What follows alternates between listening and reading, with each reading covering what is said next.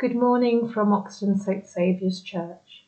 Welcome to our podcast on Sunday the 17th of December 2023.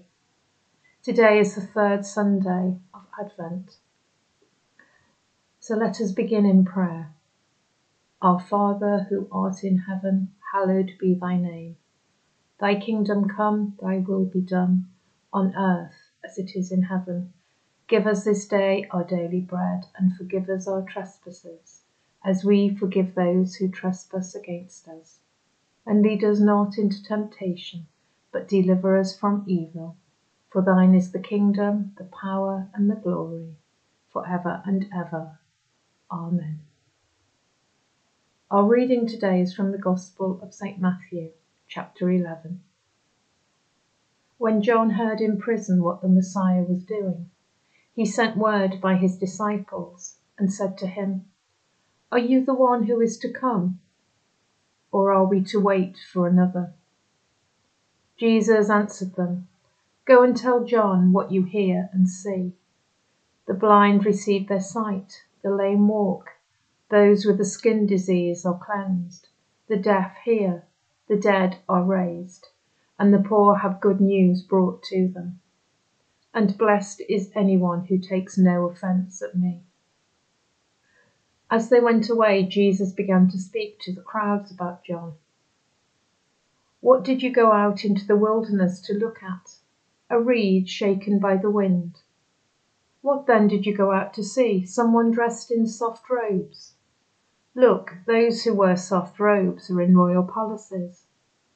What then did you go out to see? A prophet? Yes, I tell you, and more than a prophet. This is the one about whom it is written, 'See, I am sending my messenger ahead of you, who will prepare your way before you.' Truly I tell you, among those born of women no one has arisen greater than John the Baptist, yet the least in the kingdom of heaven is greater than he.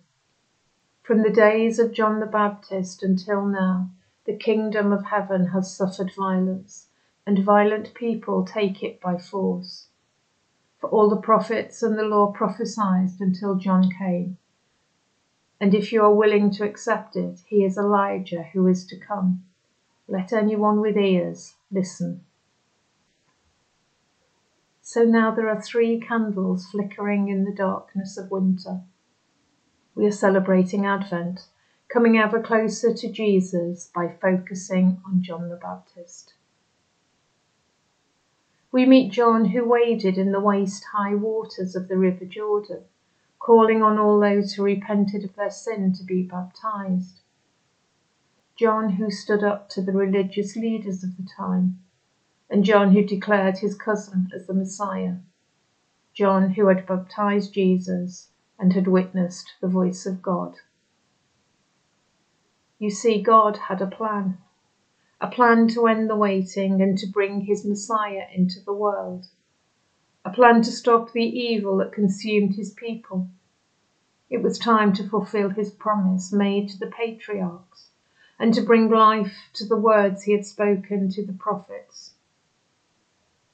And God had promised a forerunner to the Messiah, someone who would explain who the Messiah was, and that person was the vibrant John the Baptist.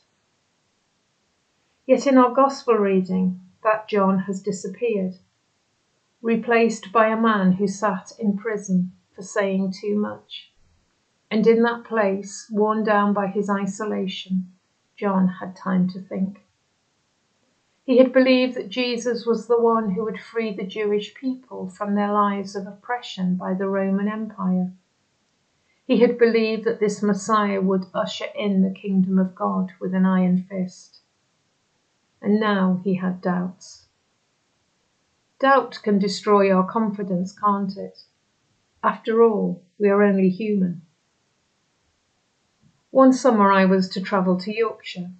Embracing the adventure, I went by train, or more precisely by 5 trains. I was organised with my lists of changes. Everything was going well. 3 trains down, I settled into my seat, dog at my feet. I was in control. until the ticket collector asked me where I was going to change for the last leg of the journey. "Oh no," he said when I told him. "Don't do that.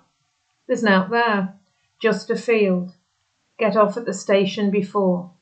Nice cafe there. And the train that you were going on will stop there as well." I thought, this is my adventure, so no. But a few minutes later, back he came.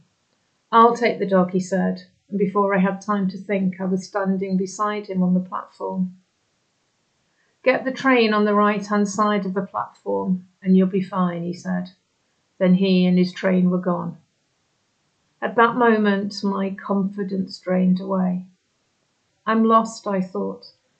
I was so consumed with doubt that I decided I would never get to my destination. I wonder if you have a story like this. Has there been a time when your expectations were threatened, when you have been thrust into doubt?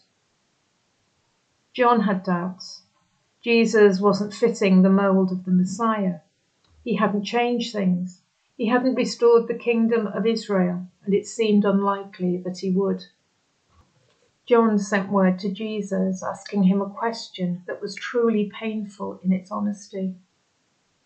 "Are you the one to come? Or should we be looking for another?" he asked. John the Baptist didn't recognize Jesus. And why was that? Well, John was confused. His vision had been blocked by his own needs and his expectations.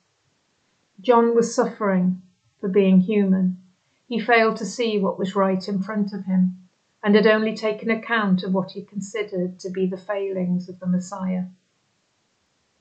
Jesus' response to John showed perfect understanding. He didn't answer John's questions. Instead, Jesus told him about caring for the weak and the vulnerable. He quoted Isaiah's beautiful words that say, "Here is your God. He comes to save you. Then will the eyes of the blind be opened, the ears of the deaf be cleared. Then will the lame leap like a stag, and the tongue of the mute sing."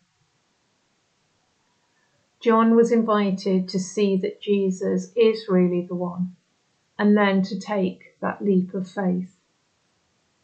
Today's gospel story is a warning to us not to let our judgment be affected by our expectations. John the Baptist was humble enough to be honest with Jesus and ask for a response. How often, I wonder, do our judgments of others lack such humility? Do we always take the time to get to know the situation that others are in? Do we try to walk in their shoes before deciding that they have failed us? And more importantly, how often do we blame God for failing to give us what we have wanted as soon as we have asked for it, whilst at the same time we fail to notice him walking with us in our weaknesses? John the Baptist expected the Messiah to hand out his punishments and to demand repentance through the fear of that punishment. In his doubt, he did not recognize that Jesus was revealing himself as the Prince of Peace and wanted the type of change that allows healing and brings freedom from sin through hope and love. It's the same for us today. This Advent season is an opportunity for each of us to turn away from our doubt. It is a time to look around us to see clues of Jesus in our lives. We need to set aside our false expectations. We need to ask ourselves, where is Jesus in my life? And then we will find him on the cross, where we need him the most. Amen. And the collect for today. God, for whom we watch and wait, you sent John the Baptist to prepare the way of your Son. Give us courage to speak the truth, to hunger for justice, and to suffer for the cause of right. With Jesus Christ our Lord, who reigns now and forever. Amen. Thank you for worshipping with me today. It's been a real privilege. Take good care.